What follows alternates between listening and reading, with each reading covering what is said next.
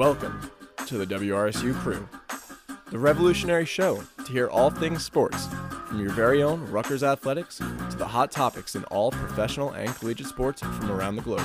Coming to you from your own Rutgers students. Sit back, relax, and enjoy your ride with the crew. Hello, everybody, and welcome to the WRSU Crew Wednesday edition. We've got a full house for actually the first time this semester. The Wednesday Crew here with you. I'm Eddie Kalegi, Gideon Fox, Jack Bisaha, Dylan Allen, all here. A lot to get to. We're going to talk about LeBron James breaking the scoring record later. Jack is repping the LeBron high school uni, so we'll get to that. But of course, we have to start with Rutgers men's basketball. The Scarlet Knights, for the first time since March of 2019, came up short against the Indiana Hoosiers, a game where Rutgers was down big early, were able to battle back at times, but the absence of Mawot Mag reigned heavy, and the Scarlet Knights ended up losing 66-60 to the number 18 Indiana Hoosiers at Assembly Hall. I'm going to turn it first to Gideon DA. They were there in Bloomington for this one. Giddy, I'll go to you first. This is a tough loss for Rutgers. At the same time, though, they have built themselves up quite the resume already, and it was already known this was going to be a tough game, and it got that much tougher with the news that Mawot Mag, the torn ACL, done for the season. But Caleb McConnell, Paul Mulcahy, the veterans, really struggled for the Scarlet Knights in this one. Yeah, it was really tough to see the offensive output from both Caleb McConnell and Paul Mulcahy. They combined for 4 points each. Caleb McConnell missed a wide-open three from the top of the key that would have tied the game late in the second half. The biggest thing for Rutgers was their lack of offensive output altogether. I mean, they held Indiana to just 1 point above Steve Pikiell's 65-point speed limit. So they let up 66 points, which is pretty good when you're going to Assembly Hall and playing the number 18 team in the country, which is loaded with three-point talent, and Trace Jackson-Davis, who dominates inside. But overall on offense, there was not much coming from anybody at all. Cliff Omori looked slow on offense. He was putting up hook shots, not able to drive to the basket. Cam Spencer didn't take as many threes as he has in the past. He connected a couple of times, but he wasn't one of these big shooting performances like we've seen from him in the past. I think the biggest thing for Rutgers was the inconsistent play throughout the game. Their defense was not there in the first half. Their offense wasn't there in the first half either. And then everything in the second half kind of came together a little bit better. But they can't go into games and play a pretty awful 20 minutes and then expect to come back. I mean, they were able to pull things back into the second. They tied the game, and they surrendered that tie right after that. But they did not play consistent. The first half was very, very slow for the Scarlet Knights. And I think had this loss come to any other team in the Big Ten, say it was number 18 Michigan, and Rutgers went up to Ann Arbor and lost against Michigan, I don't think this loss would hurt as much. It's the fact that it's Indiana. Rutgers had won their previous 6 matchups. That includes matchups in Indianapolis, Bloomington, and Piscataway, including a domination earlier in the year at Jersey Mike's Arena. So I think it just stings a little bit more that it's Indiana. Yeah, and we talked about this on Nightline last night. It was inevitable that Rutgers was eventually going to lose to Indiana. This is the best Hoosiers team they faced during this 4-year stretch. Indiana has not lived up to the necessarily the hopes that came into the beginning of the season, but things are starting to come together. A lot of that is because of injuries. They're still without Xavier Johnson, but Jalen Hood-Schifino was out there. Miller Kopp had a big game, and of course Trace Jackson-Davis. Dylan, you called into Nightline last night, you and Giddy from the car, and one of the things you mentioned was Cliff's struggles, and TJD was dominant, 20 points, 18 rebounds, got to 2,000 career points, and Cliff was kind of silenced. He was playing a lot away from the basket, which was weird without Mawot Mag in there, and he was only able to get 4 rebounds. Yeah, and, Trace Jackson-Davis had more offensive rebounds than Omori did the whole game. Jackson-Davis had 6 offensive boards. Omori only had 4 to finish out the game. And I mentioned on that call that it had to do with a little bit with Mawot Mag not being in there because they relied on him to get you 7-8 boards a game. But it still doesn't excuse the fact that your 6'11 center, who's about the same weight as Trace Jackson-Davis, shouldn't be able to get in there and get rebounds for you. And I think it also has to do with Omori's hands. A lot of times when he goes up for rebounds and tries to come down with it, teams swipe at it, and he is it's very easy to knock it loose from him.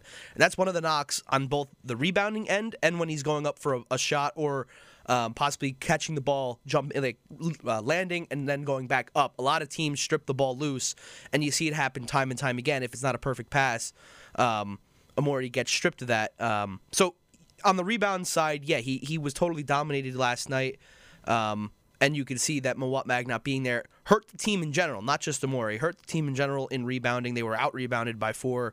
And it's very unlike Rutgers to see, despite how good Jackson Davis is, it's very rare when you see a Rutgers team give up 18 rebounds to one player. A lot of the time you see that kind of spread out. And so this was kind of an uncharacteristic performance from Rutgers. And to their credit, they only had a couple of days to prepare without Mawot Mag. And so we'll see how they look against Illinois with a little bit more time to prepare. But on the flip side, Illinois, their game got postponed against Minnesota this week. So that's even more time for them to prepare for us. The thing that stood out to me, though, as well, was Caleb McConnell, and I talked about this as well, having the self-awareness to just not chuck up so many shots, especially down the stretch where he had a shot that he definitely forced with still half the possession to go on a fast break. I mean, he finished the game with 2 points, 1 for 12 shooting, and 0 for 4 from 3.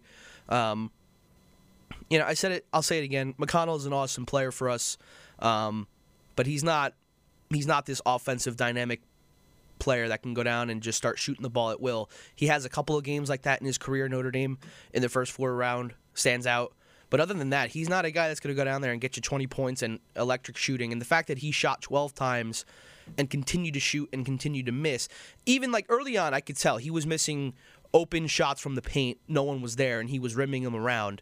I knew right then and there McConnell didn't have it, and you would hope at least a fifth-year guy would have some self-awareness to not take as many shots as he did.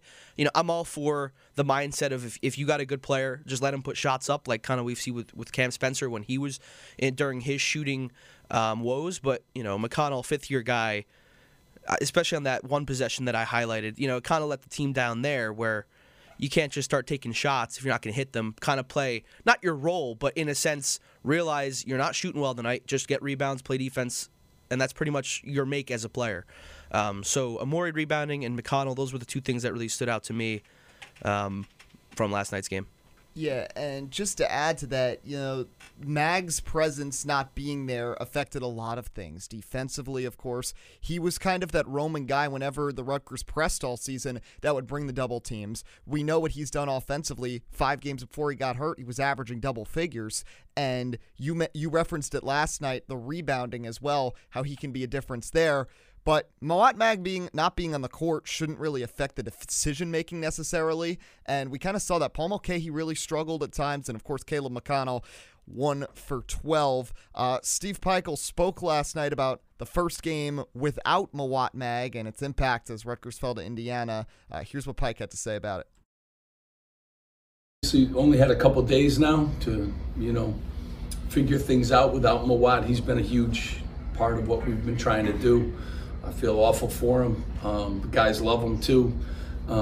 He certainly would have helped us on the backboard today with our defense, but we have to make adjustments and, haven't had a lot of time to work on some of the things, without him. So we have to spend a little time here in the next couple of weeks, getting life adjusted. I did think Oscar came in and gave us some great minutes, and Derek and that bench is going to be important, to us moving forward now that we moved Andre into the starting lineup. Yeah, and Steve Pikiell made an interesting point. Oscar Palmquist played well in the first half. Rutgers actually shot the ball from 3 surprisingly well in the first half, but then the offense started to fizzle out. Jack, looking at the Scarlet Knights going forwards here, they have this tough game against Illinois. Then they have an easier schedule to finish out Big Ten play. But as was referenced there's going to be a lot of experimentation that's going to have to go through here as they kind of figure out who's going to take on Mawot Mag's role really on both sides of the ball. Yeah, absolutely. And just touching on the game from last night, it was a really odd game looking back at it, especially with the stat lines that you saw, because if you walked into last night and you said Cam Spencer's going to give you 14 points, Oscar Palmquist is going to give you 9 points on 75% shooting from 3, and Cliff Amore is going to give you 15, Andre Hyatt's going to give you 9. Derek Simpson's going to give you 7. Like, you're saying, okay, like, we got a great shot to win this. Like, and it didn't materialize, and I don't want to pin it on just 2 players because basketball is not just 2 players. But in reality, those 2 guys, Caleb McConnell and Paul Mulcahy, did not play to the level that we're accustomed to. And you could say that if they played to the level that we're accustomed to, especially in the offensive end, we probably win this game. I'm keeping it to the offensive end because I thought Caleb McConnell did a stellar job on Jalen Hood-Schifino, who has been lighting up the Big Ten so far this year, and he held him to 2 for 9 from the field, 0 for 3 from 3, 7 points. So I'm keeping it on the offensive end. And for Paul, I thought Indiana's defensive strategy was really interesting. They made Paul work every time he came up the court. I think he got fouled, maybe not fouled. He got stripped about 2 or 3 times, and that was just because of unrelenting ball pressure. And whoever Indiana put on him, like from possession to possession, just did not let him get comfortable in the half court. And I think Paul's gotten used to kind of bringing up the ball and then being able to get to his spots. Indiana didn't let him get to his spots. I thought that was a strategy that jumped out at me, and I think that kind of threw Paul off his game. And definitely it did, because he scored 2 points, only took 4 shots, didn't take a 3, and in turn it turned off maybe Caleb McConnell from having a game that's not 1 for 12 from the field, because as you said, DA, he's not the most lethal offensive weapon, but he's also not a guy who's turning out 1 for 12 shooting every single night. So it was a game where you needed the last piece of the puzzle was your 2 biggest guys on offense, 2 biggest wing guys on offense. And unfortunately, we didn't get it done. Looking forward, though, I think there's going to be a lot of experimentation with the lineups. I think Andre Hyatt will definitely stay in that starting 4 spot.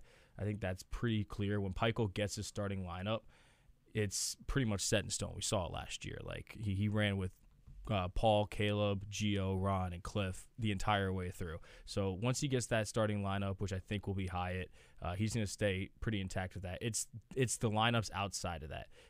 Are you going to play Oscar Palmquist and Derek Simpson at the same time? A freshman and a guy who is able to shoot from 3 pretty well, but everything else is going to be able to step up.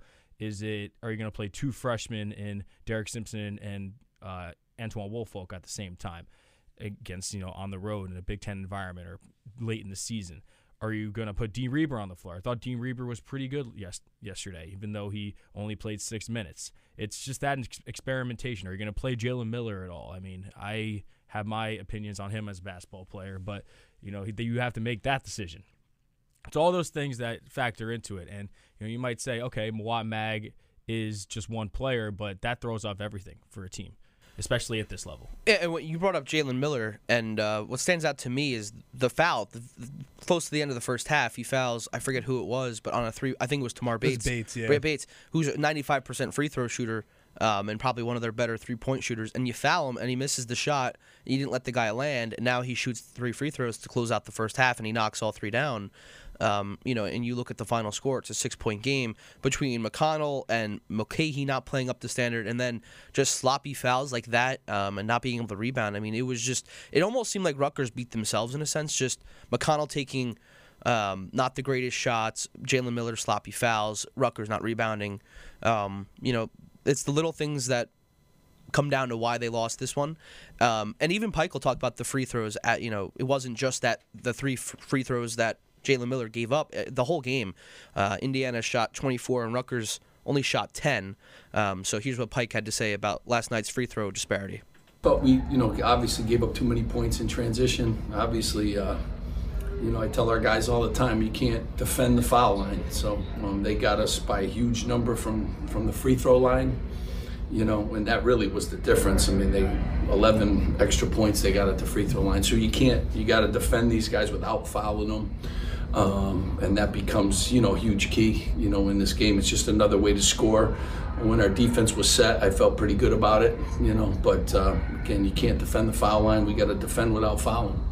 Yeah, and that's the problem, because one of the best defenders without fouling on this team was Mawot Mag. And really, aside from the Northwestern game, he was such a strong defender, and he wasn't getting into foul trouble. The trend with the Rutgers bench is that there's a lot of guys who are very haphazard with the fouling. Dean Reber, Antoine Woolfolk especially. Yes, and Simpson too at times, Palmquist and Jalen Miller. All of them have had tendencies to pick up 2-3 fouls in a quick span, and now that Rutgers is going to be playing with a shorter rotation with much less depth at the 4 and the 5, they can't really afford that. So it's going to be a lot of experimentation going on. I also want to go back to Jack's point from a few minutes ago. I think defensive strategy might change against Paul Mulcahy, because I feel like every game before this Indiana game, Mulcahy always had a 6-inch pocket when he brought it up the court. The defender was not right in his face because Paul Mulcahy is a great passer, but he's usually not someone who's going to shoot the basketball, especially far from the basket. So defenses are usually willing to give him that room, back off, and instead watch the three-point shooters or watch Cliff down low. But this strategy, Mulcahy couldn't get to his spots like Jack said, and now he was sort of boxed in a way, and it forced Mulcahy to have to make some rash decisions, and it caused a couple of turnovers. So with just one less option now with Mawot Mag not being out there to get you 6-8 points, I think this could play a factor here. But someone else we can definitely talk about is Trayce Jackson-Davis and how he was just able to feast against Rutgers. We hinted that Amori struggled with the rebounding, but the Scarlet Knights, at times, TJD was just dominant down low, and then when they focused attention on Trayce Jackson-Davis, you had guys like Miller Kopp who were able to succeed from long range. They left Miller Kopp wide open. Yep. Way too much. Yep. Like, he's a great shooter, and I'm sure Pikel's kicking himself watching the film because he was 4 for 6 from 3, and I guarantee you, like 4 or 5 of them were like wide open shots. Like, you can't give a shooter like that open shots. Like, it's simple basketball, and that kind of goes into your point, Eddie, of experimentation. Pikel's trying to experiment with his new lineups on what works best defensively. Not having your second best defender. And that's no slight to Mawot Mag. He's one of the best defenders in the Big Ten. He's just teammates with Caleb McConnell. But your second best defender on the team, guy is versatile. Mawot Mag, guard 1 through 5, not on the court. You have to experiment, and that means they played some matchup zone. They ran some man. They ran some 2-3. It really, there's a lot of mixing and matching. I think Miller Kopp getting loose for all these shots is kind of the side effect of that. Yeah, and if you really think about it, if Mawot Mag was out there, that probably would have been his man, because you got Cliff on TJD, McConnell on Jalen Hood-Schifino, and that probably would have worked out to Mawot Mag having to defend him. But Trayce Jackson-Davis had a huge game. Here's what Steve Pikel had to say on that. Miller Kopp has had his best performances versus Rutgers. What has been the challenge for your team when guarding him? Trayce Jackson-Davis? Miller Kopp. Yeah, but Trayce Jackson-Davis is the problem. So you got to double team him, and then the ball gets moved out. And, he's the recipient of, the good passing. I think Trayce had 6-7 assists. Probably a lot of those were to Miller Kopp, and he's a really good shooter and a really good player. So, you have to pick your poison sometimes when you play, post guy like that. Here's my thing. Rutgers got poisoned by both. The two of them combined for 38 points. No one else on the team had double digits. You had Jalen Hood-Schifino with 7. They put up 66 points altogether. 2 guys put up 38, just the 2 of them.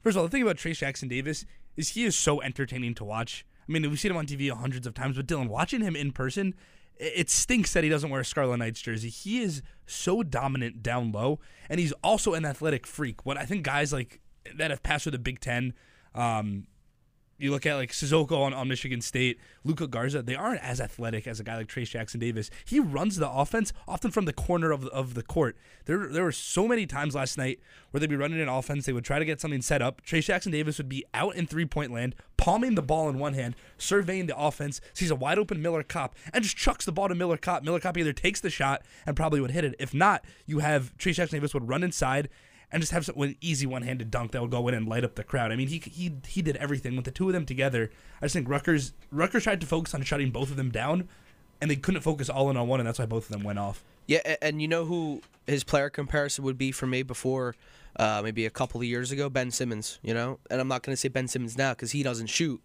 But Ben Simmons back in the day, he would dunk, play good defense, get you rebounds, and get assists. And as you pointed out, he'd be able to kind of control the floor and make good passes. That's what he is, and he was dunking all over the floor last night. So for Pikel to say, pick your poison, you're right, Giddy. It seemed like they got hit from both ends there. Whether they sold out on Jackson Davis, they kick out for Kopp, he makes the 3. And then whether they sold out for the 3, they go down low to Jackson Davis, and he just dunks it over Amori or whoever else was down there. So it looked like Rutgers never really had a solution for that. And for them to come up with 38 out of the team's 66 points, it just showed you that was Indiana's strategy. and they just got the better of Rutgers. Now, what I will say is, out of this whole thing, we go to their house, we lose by 6. They come to our house, they lose by like 1 million. So it's like, I still think we're the better team, no doubt. I think if Mag plays, I think we win this game. But you have to figure out a way to. Sooner or later, the Mag injury will no longer be an excuse. If you view Peichel as a great coach, like everyone does, great coaches figure out ways to win despite bumps in the road along the way. He's done it before. So eventually, and luckily for Rutgers, their schedule upcoming is in their favor. Nebraska at home is their next home game. Then they go out to Wisconsin, which, Jack, you'll be there. But Wisconsin this year is not that great of a team, and we proved we can win in their building last year, and they were much better. Then you come back and play Michigan, and the list goes on and on. So if you're Rutgers, if you can get this win against Illinois and then just finish strong, they're right where we kind of expected. We knew this was going to be a tough game. Indiana is playing their best basketball all year right now, so we kind of caught them at a bad time. And the fact that we kept it this close, despite in our first game not having Moat Mag on 2 days short rest, kind of trying to figure out how to game plan for that. And let's not Indiana was 12-1 at home going into that game. They're a very good home team. They play much better at home. And for Rutgers, as you pointed out at the top, Giddy, to hold them to 66 points, I felt like was a good job. It was just the offense in the second half could not keep up. They only scored 25 points. And the big thing was the shooting. In the first half, it was dead, right? And then towards the tail end of the first half, they caught fire. Oscar Palmquist being the main guy for that, hit 3 straight three-pointers and brought Rutgers back. They were down 14 at one point. And then in the second half, for instance, in the first half, Rutgers shot 6 for 11 from downtown. Second half, they shot 2 for 14. And especially when you were in striking distance for most of that second half down the stretch, you were within 5, within 4, within 3, right? You have to hit those open shots, and Rutgers was unable to come up with those shots, and sometimes they don't fall for you, right? And you can't make them every single time, but the fact that was the difference just, it shows me that we weren't totally outmatched. And that's with Trayce Jackson-Davis having one of his better games against us ever, and we were still within striking distance. So I'm not worried at all about this team. Yeah, DA, to your point, I mean, you hit a nail on the head. We got Indiana in a bad spot right here. They came off of winning against the number 1 team in the country on their home floor. They get us. The history's there with us. They haven't won since 2019 when I wasn't even in college. So right. The history's there, and outside, even more important than them coming off and winning as number 1 team in the country was the fact that this was our first game without a key starter. Right. And I think that's the most important thing when we talk about getting us at a bad spot. And I think all things considered, considering this spot, Rutgers played pretty well. I mean, I said it at the start when I first talked about this game. I mean, the role players played well. Like, if anything, I would have thought the role players would have, struggled in this game. Oscar Palmquist being thrust into 13 minutes of action. He hasn't really played it all this year outside of Saturday at the Garden. 9 points, 3 for 4 from the field. Andre Hyatt, first game as a starter. He gives you 9 points, gives you 4 rebounds, a little efficient from the field shooting, but pretty good. That's all you want. That's pretty good. Cam Spencer, he's been struggling, guys, recently. He's been in a pretty big slump. 14 points, 2 for 2 from the line, of course. 5 for 11 from the field. That's just about 50%, a little under 50%. 2 for 5 from the field, 2 for 5 from 3 is 40%. I'll take that from Cam Spencer. That's pretty good. Cliff did his thing, 15 points. We talked about the rebounds. That's pretty good. Derek Simpson, 7 points. The role players answer the bell in a road game. And, that's, at the end of the day, it didn't end up going in our favor because of just the situation overwhelmed us. But looking over into the rest of the schedule, you guys briefly talked about this. At Illinois, another really tough spot. I mean, Illinois is playing really well. They got a week off. Still trying to figure out the Moat Mag situation. If we can get our head straight and win this game right here and leave this week that we saw from the beginning of the season being a tough week.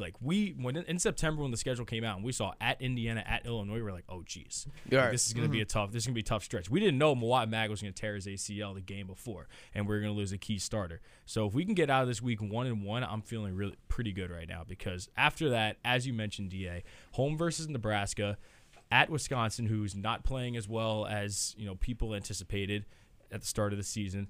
Home versus Michigan. Now, it is Michigan, but we're going to be at home, and that's also going to be the blackout game, too. So, just like it was last year with Illinois, I mean, that place is going to be rocky for sure. At Penn State, you could say like Penn State, we beat them last time, but like Bryce Jordan Center is like the cavern of doom, basically. We for always us. struggle there, man. And after that, we play in the second cavern of doom for Rutgers, which is at Minnesota. I don't care if Minnesota loses to IUPUI. Like, I'm still worried about that game. So they're gonna have some random like manager go off for. If someone comes up to me on the street and says, Jack, what was the most frustrating game of Rutgers basketball you have ever watched in your entire Rutgers career? It is at Minnesota last year. So if we go into that building. Anytime in the future, I don't care like if it's Dylan Harper and Ace Bailey and all those guys who are coming in the next couple of years and Minnesota's still as bad as they are, I'm going to be worried about that game. And then we finish up against Northwestern, who's a team that's probably got some revenge coming for us with the way that we handled business. We went to their place in January. So it's a favorable schedule, yes. But, it's not a cakewalk, of course, because nothing's a cakewalk in the Big Ten. So it's going to be a fun ride to the end of the season.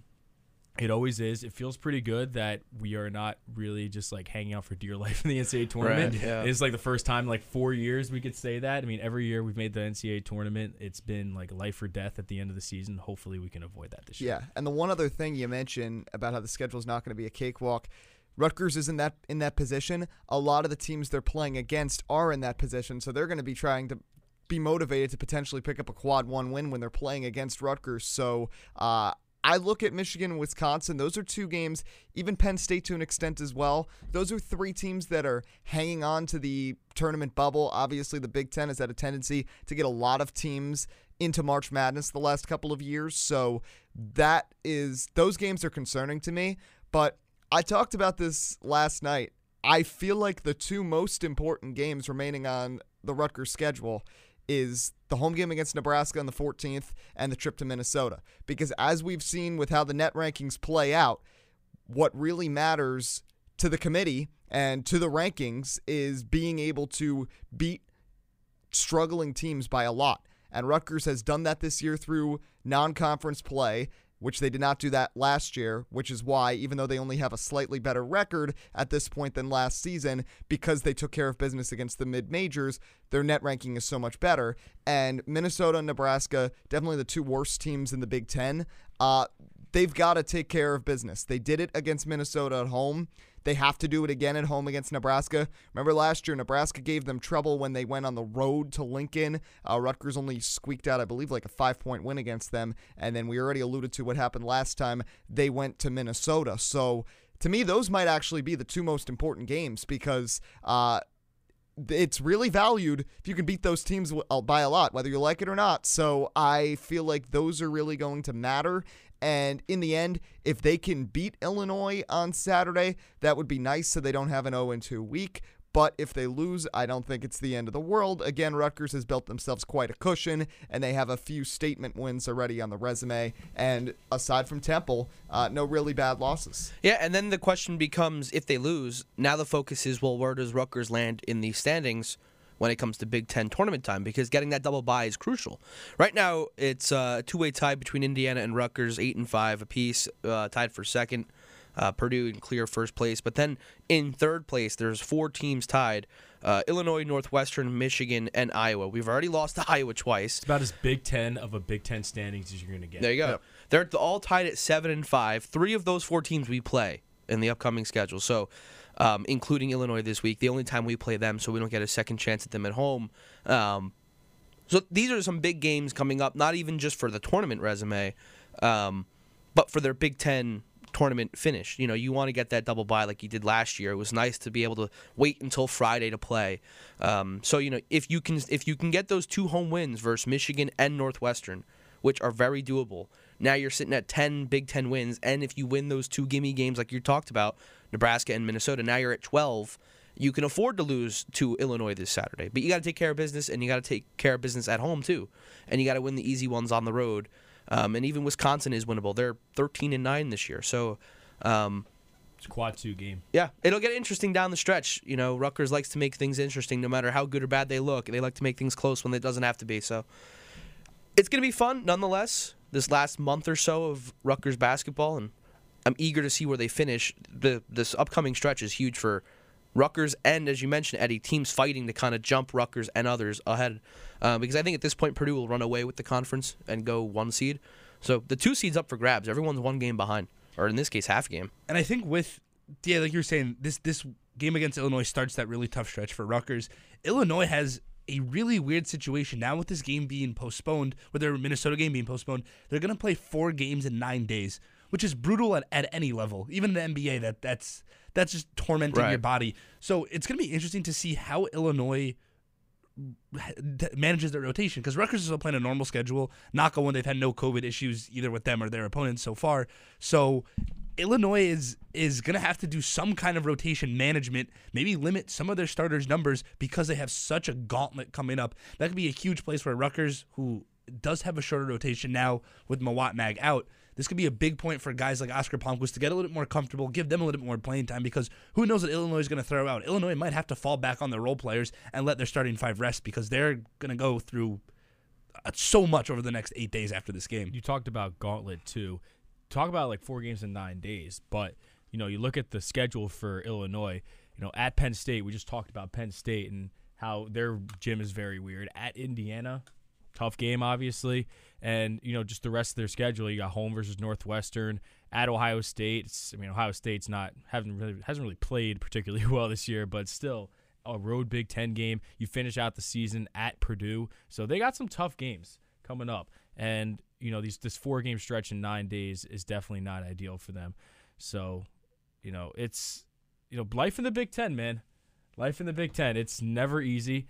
I think out of any year that I've watched Big Ten basketball, I've recognized that this year just how not easy it is to go out there and win every single game, every single night. I mean, Steve Peichel has talked about it ad nauseum, and I think I'm just recognizing now because it's a battle. It's a battle every single game in this conference. Yeah, and last year, really the epitome of that with Illinois. They split the season series. Illinois dominated Rutgers and Champaign in December. Then the Scarlet Knights, as Dylan mentioned, the blackout game last year, they crushed the Illini. But that's going to be a big one on Saturday. Dylan Allen and Dennis Geisler will have the call of that from Champaign. But 6-point loss to Indiana.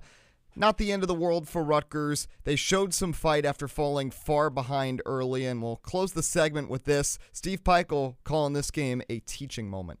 You have to. We were down 14 in this game. They had the momentum, they had everything. We kept fighting. We fought the whole time. It's a 1-possession game with 3 minutes left. But, again, Jerry, I look at these things and I just say, the disparity there, you cannot defend the foul line, so you can't put people on there, and that's something we talk about and preach. You got to defend without fouling, and we didn't do that today. And huge advantage to them, but give Indiana credit. They got there. Trace Jackson-Davis was a problem.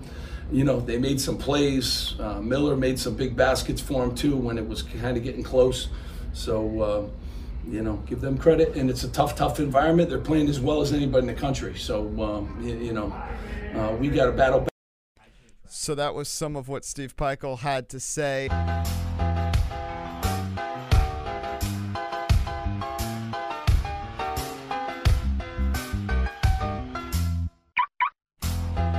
Locks of the week here on a Wednesday edition of the WRSU Crew. Every Monday to Thursday, 6 to 8. Fridays, 4 to 6 with Gideon Fox, Dylan Allen, Jack Bisaha.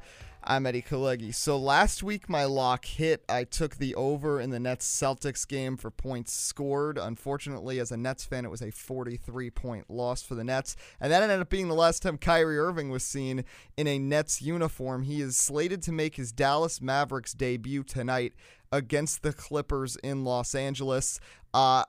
His line is 27.5 points. Now, Luka Doncic is out. Maybe this is just me hating on Kyrie because he's gone, but I will go with the under for Kyrie Irving. I don't see him getting that many points. He's going to crack 20. I think 28 is a lot, so I'm going to go with the under -110 on Kyrie Irving. He will not exceed 27 points tonight against the Clippers. Dylan, how about you? You got a lock? I'm still looking around, but I've been keeping track of my locks over the weeks here. Yeah, I have been. Nice. And I think I am. I think I missed one. I think I forgot to type one in. So I'm gonna say I'm 2-0. but I think I've made 3 picks. I don't know what the third one would have been, but so the first week I had West Virginia money line, whatever that hit, and then this past week I took the under in Tennessee at Florida. Florida ended up winning the game outright. Tennessee was ranked number 2, so that was a big upset, but the game went way under. I think Tennessee had like 53 points or something. So 2-0 on locks this year, so take that for what you will. Now what's interesting is this Celtics 76ers line continues to move. It opened up at -4.5. Now it's all the way down at -3.5 with the public on the 76ers, at least in terms of spread. Money line, it's pretty much all on the Celtics. But it's interesting that the spread continues to move in favor of Boston. Now, maybe this is the bookies trying to get more money on Boston. I'm not sure. But I'm gonna take Philadelphia plus the points here, because sometimes when you look at that and it's the line moving in favor of the other team, like that, and with the majority of the bets on Philadelphia, I kind of like that spread. So I'm going to take Philadelphia plus the 4.5, 3.5, wherever you get it on your sports books. I'm going to take the 76ers plus 4.5 tonight against Boston. Up in Boston. Might be a hot take. Boston's the best team in the NBA, but I think Philadelphia covers. All right, Jack, how about you? So there's a pretty big game going on Sunday, if you don't know. I'm talking about the NJSI. Is IUPUI playing? I'm talking about the NJSI Probably playing Green Bay or something. High school wrestling championships, obviously. Yeah. Yeah, of course. Yeah, well, the other one's the Super Bowl, and I'm going to talk about that. Patrick Mahomes, Jalen Hurts, Kansas City Chiefs, Philadelphia Eagles, huge game. A lot of storylines, a lot of bets that can be made. Super Bowl, most bet game of the entire year. And we're sports, though. So I'm going to talk about the halftime show. And we're going to talk about Rihanna, who is going to be doing the halftime show. I have these lines pulled up for what could be the first song of the halftime show. We have some heavy hitters. We have Diamonds at plus 220. We have Don't Stop the Music as plus 245. We Found Love at plus 350. Lift Me Up at plus 430, all the way down Umbrella plus 645, Work plus 800. The lowest odds are very naughty word I can't say on radio. Better Have My Money. So at plus 1500. So I'm gonna make my bet on the first halftime show. It's gonna be a massive wild card that's not on this list.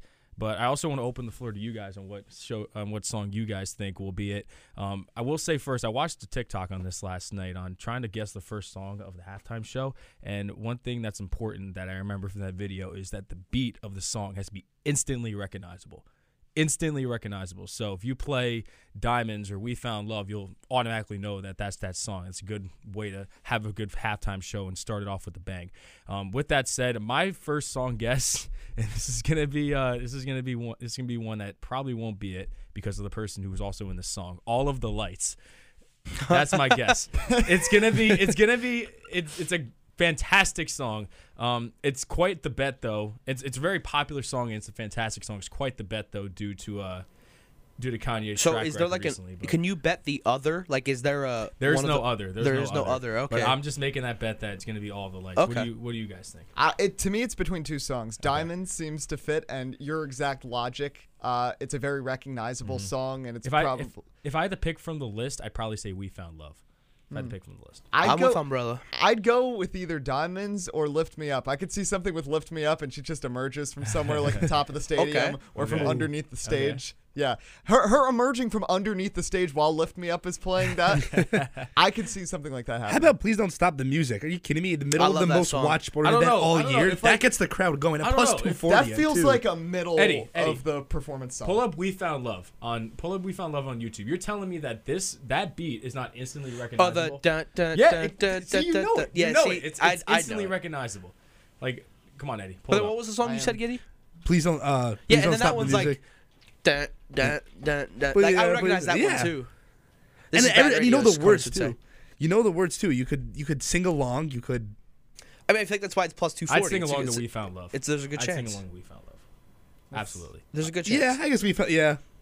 She does have like a vast array. You're telling me that that's that's instant. That's what I'm saying. Like you instantly know. Instant.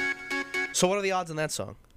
Is that the favorite? No, Diamonds is the favorite. We Found Love is at plus 350. Wow, that's a sneaky bet. That's a very sneaky bet. All right, you know what? I'm changing it from All the Lights because All of the Lights is not going to happen. It's not going to be on there. It's not going to happen thanks to Thanks to Mr. West. It's technically a but Kanye song anyway. It is a Kanye song. That's why it's a sneaky bet. But We Found Love is plus 350, and I'm going to take that. So take it to the bank.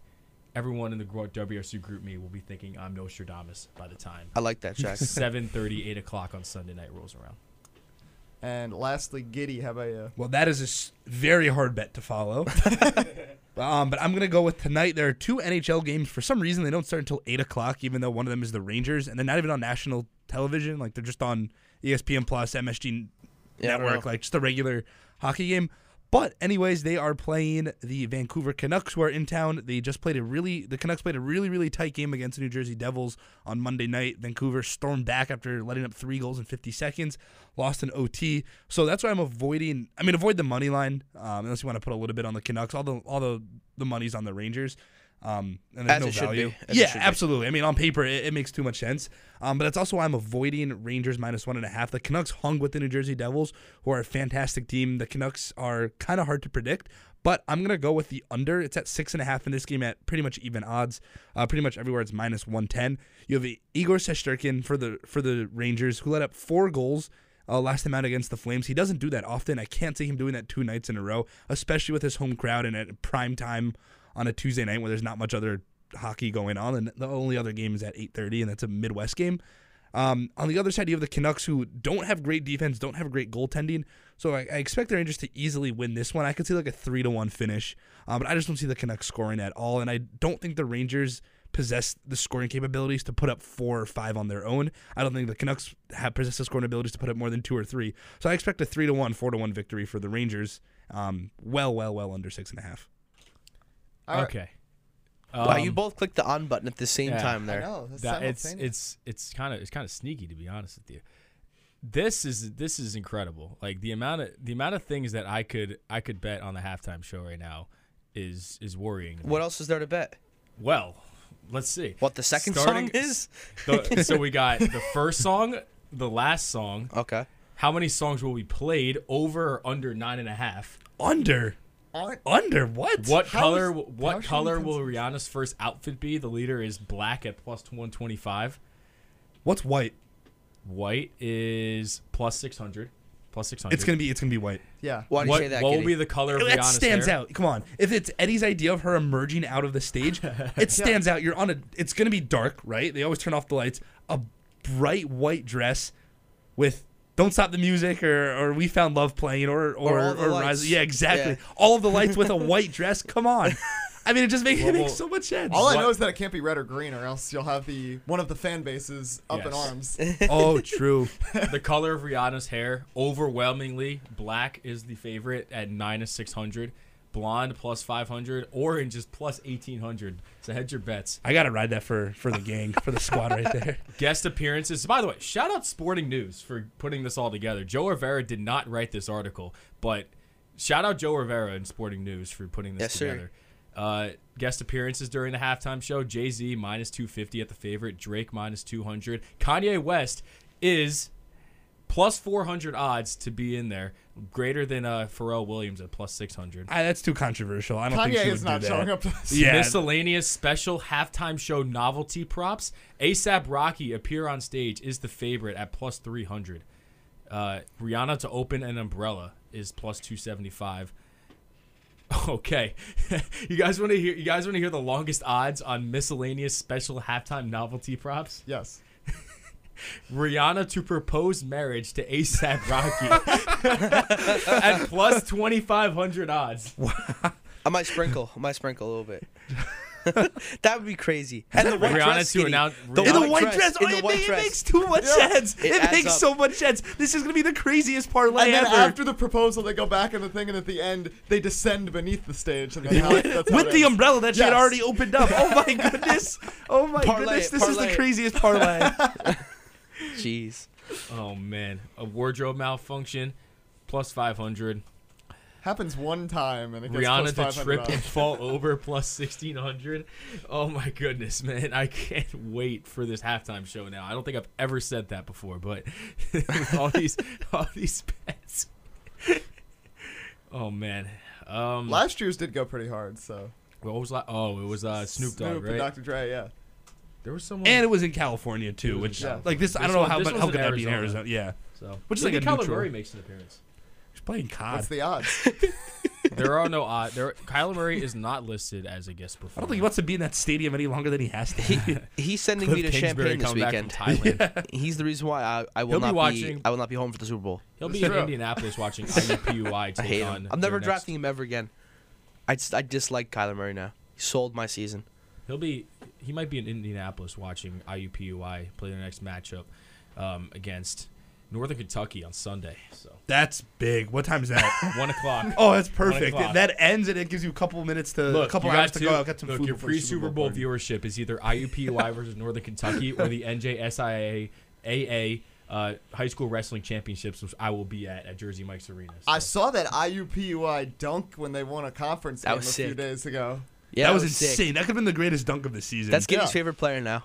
When we were the last 2 days, DA and I were looking everywhere for IUPUI merch. I saw one person walking around the Memorial Union on IU's campus wearing an IUPUI sweatshirt. It was awesome. There's got to be something out there. There was nothing at the airport. They just had a bunch of The schools, Indianapolis yeah. Where'd you airport. fly in Indy? Yeah. Yeah, that's an interesting airport. How do you not have IUPUI merch It's at, your at city's Indianapolis university. Did you Airport? ask anyone? No, We looked in a bunch it of was, shops. It was 8:30 in the morning. We're not going to be like, hey man, you have any IUPUI Why not? How many times are sweatshirts? you gonna be? Actually, how many times left are you gonna be in Indianapolis International Airport? It's probably limited in numbers. Yeah. Hmm. Seriously, Right. they have an Indiana Look, Pacers look, I'll themed do it for you restaurant. right now. Yeah, yeah. IUPUI merch. IUPUI merchandise. Come on, who's having the better season this year? I know. Who's It's had right more here. highlights? That was a big win for them over the weekend. Look, there's a women's crew neck for $58. Okay, I don't have $58 and I'm not a woman, so those are two red flags immediately. Men's 58. Coliseum, Cardinal, IUPUI, Jaguars, Arch over logo, pullover sweat. They tell you everything about this, man. $29.99. Well, not bad. if Rihanna does everything we suspect, I'm buying IUPUI shirts for all Hey, Wednesday crew. if ASAP Rocky proposes to her on stage, Giddy might be flying back out there to go visit IUPUI's campus. So, Yeah, potentially, probably, yeah. Rihanna, you know what to do. Yeah, when me and Alec were there, they had all the Indiana and Purdue merch, and then when we were flying out, there were so many Seton Hall fans on the flight because it was the same day that Seton Hall was playing Butler. So Okay. a bunch of people were flying out to Indy that day. Got it. Yeah. That makes sense. It was Where is Butler in Indiana? that's a good question. I do not Look. know. That's why I got Google. Yes, Let's see. that is what Google is for. Oh, they're in Indianapolis. Okay. Oh, Good to know. convenient. And there was no Butler merch, Giddy. True. What's up with that? It was How- just the Big Ten schools. They're in Indianapolis and there's no Butler merchandise in the airport You know, stores. Yeah. What? Speaking about Indiana, And everybody knows that. They don't It's a respect the Big notable East. school. What a shame. speaking about Indiana, I heard that Mark Cuban financed a whole new media area. in Yeah, we Assembly walked Hall. past it. It's beautiful. First You of all, weren't- wait, you weren't in there? we were. What? It's like underneath. It's like it seems like the studios for everything. So there's nobody using it because everybody was in their spots for the game. But you walk past it. It's brand new MacBooks, cameras, extra equipment. There were wires all What around. was that in there? I didn't. It was and there was it was a bunch of different offices, and it was during the game, so we had to hike up to our seats, so we Yeah. weren't going to spend too much time in there. But it was really, really nice, and all around, I mean, that arena was something else. Yeah, but what was it down there that were? It was the media center, What does Assembly look Gotcha. like from outside? a whale. Yes. A whale. It's really Yes. weird looking. Yeah. Yeah. We drove over there the first night we were there. We were just driving around outside because it was when the men's game was going on. Alec was curious. We looked for tickets. $300 was the cheapest ticket to get in there. So, Jeez. For the women's game? no, for the men's game. Oh, for the men's Against game. Ohio Looks like State. The game when Bryce Sensabaugh almost got crushed by the scoreboard. It looks like a football stadium. Yeah, it's weird. Yeah, Very but weird. they don't play football in that state, so It's it has to be basketball. it's like, have you ever seen Cameron Indoor from outside? It looks like a church. Cameron Indoor from the outdoor, Yeah, Cameron Indoor Outdoor from the Stadium. outdoor. the indoor of Cameron Outdoor. All right, so I did some quick math, and if you were to make a Super Bowl halftime parlay, that Oh, includes. Let's go back all the way to the top, and I think these are facts we all or bets we all agree on. First song, "Lift Me Up," right? We all think it would be "Lift Me Up." No, We Found Love. She is That's not going bad. to get lifted We Let's found beneath it. the let's stage. just stay with the story that Oh. they go to. We lift up and Time she out. gets We married crafted to a story. A$AP Rocky. Another It's all one- the story. Another one is miscellaneous special halftime show. Rihanna announces that she's pregnant. Plus 800. Ooh, nah. I In the think middle it's, of the show? That's what it says. I doubt That's that not gonna happens. work. Okay. So- I doubt that'll happen. Shine bright like a diamond. By the way, I'm pregnant. We have Lift Me Up as the first leg. Okay. Under 9.5 songs played during the halftime show. Yeah, 9 seems like a lot. Yeah. You figure 3 minutes a song? I mean, do they play Yeah. the full song though? Not really. It's usually like a mashup. See, that's okay. So that's But that's the concerning thing. What is a song? right. Is a song 30 seconds of a track? A song is if they play a new song. Like if they play 30 seconds of each song, that'll count as a song. Yeah. Because it's a different. So you have to be careful because if they go a minute each song, and they end up doing like 15 songs, a minute each, they get 15 minutes. It could get tricky. I just think I it's doubt too they do many. the full thing. From too what I many, though. remember 2 years ago, The Weeknd, that's the last solo performer, he did a lot of songs. Last year was different because there were so many different people and they each did like a song. But I don't know. To me, 9.5 still seems too high. I'm with you on this one, Eddie. So we're going to take that at minus 105. Color of her first outfit, we're going to go white. We're going to skip hair. I think that's a lot. Yeah. I'm with you on We're that. avoiding special guest. Special halftime show, novelty prop, whatever. Proposed marriage to A$AP Rocky. Yeah, put that in there. Yeah, I believe. Okay, that's the end of it. A 4-leg parlay with odds of plus 430, minus 105, plus 600, plus 2,500. You combine that all together. It's 100,000. It's 188,000 plus 188,000. Lock it in. I mean, that's. could all. that be our collective You'll be lock able- of the week? Yeah. Yeah. All right. You'll be able cool. to buy IUPUI with that money. Give an NIL deal to all the guys on that team. You could make that place a perennial powerhouse. I don't know if they want to be a perennial powerhouse. I think they like riding the basement of the Horizon League, Being be a 2 sneaky and favorite. scraping by against Green Bay, Chicago State. Playing at 11 a.m. on a Tuesday. That was standalone awesome. game. That was awesome. What's better than like eating breakfast? Standalone game. Yeah, literally. Because was- there's nothing else on TV. It's just like First Take, like a rerun of Sports Center from 3 hours ago, and IUPUI basketball. Don't forget What else do you Undisputed. do? Oh, okay, fine. And Undisputed. I very much did forget about Undisputed because I was busy watching basketball and eating my breakfast. That was IUPUI's first Horizon win of the year too. By the way, I don't think know I if you found knew that. their secret to success. Get ready for March. But 'cause I it's also, coming that's like 10 a.m. local time. Let's think about that. The That's other 11 thing I o'clock do not Eastern understand time. with that was they billed that game as High School Appreciation Day. So how does that work? Wait, where'd you find that College Basketball Sickos. They listed it as the Sickos Game of the Week because it was Groundhog Day 10 a.m. and it was High School Appreciation Day. And then everybody in the replies was like, what does that mean? Their So high marketing schoolers are team, just man. skipping their morning classes to go watch IUPUI basketball? Giddy, that was their first win since December 20th. How my boys at? Wow. Yo, Look how many red L's there are. Just It's because they're not playing at 11 a.m., which is 10 a.m. local time. Like, listen. that's- I think it's. And the high school, I didn't know the high school appreciation thing. That's golden. That is I think it's absolutely I think it's also golden. time for my weekly checkup on my favorite mid-major basketball team, Mississippi University for women men's basketball. Are they mid-major or are they JUCO? I don't know. Which is but its own special. They're not high major, I'll tell you that. They're 9-12. Oh, they haven't played a conference game yet, so that's that. What? It's February. it's February. Do they not have a conference? Independent? Maybe they're independent. Yeah. I don't know, but they're 9-12 and they're 0-0 in conference. So, and their last game was last Wednesday, and they lost to Belhaven. So, Oh, but Belhaven has that speedy point it's guard. senior day though. It's senior day on Saturday. Oh, so they're done. They're wrapping up their home slate. Yeah, I don't see any high school appreciation days around here. They had a lot of road games. Oh my goodness. You That's would too like if you played in That's Missouri like Valley. 6 road games in a row. Wow. I mean, they do play in a YMCA, so I can't blame them. But The differences between the WRSU basketball team and Jack's favorite JUCO team are differences. all are right, I'm very figuring few. this out. Are they JUCO or not? Mississippi. That could be a fun. That could be a game show, or a Jeopardy category. Is it a JUCO or JUCO? not? It's like an olive branch on trivia night. Like, Yeah, it's JUCO or not. JUCO or mid major. No, I guess mid majors are kind of. They're in the Southeastern Conference. That'd be cool. A conference trivia. Like what level does the conference fall in? Yeah. Or do you say Missouri Valley, mid major, Southeast, whatever that Are conference they in the was. Southeast Conference? No, wait, that's the SEC.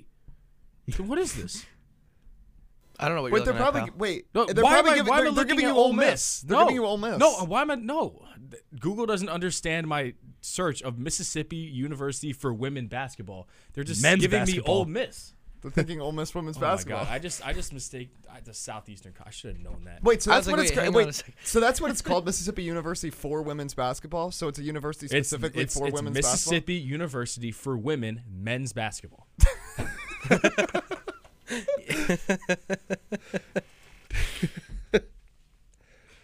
Where? I can't find this. Like the name is too deceiving for Google for me to figure this out. I mean, either way, JUCO D3, or not. D3. Oh, what? D3. Oh man. So what's their conference? I don't know I Division didn't- 3 conferences, man. Yeah. Couldn't tell you. Nope. No clue. I wonder if John Rothstein knows this is D3 conferences. I think he knows 363 basketball teams and doesn't have brain capacity for any more. Like, he could tell you LIU's, like, starting 5, but, like, that's it. It spreads. It spreads. Standalone game. Standalone game, man.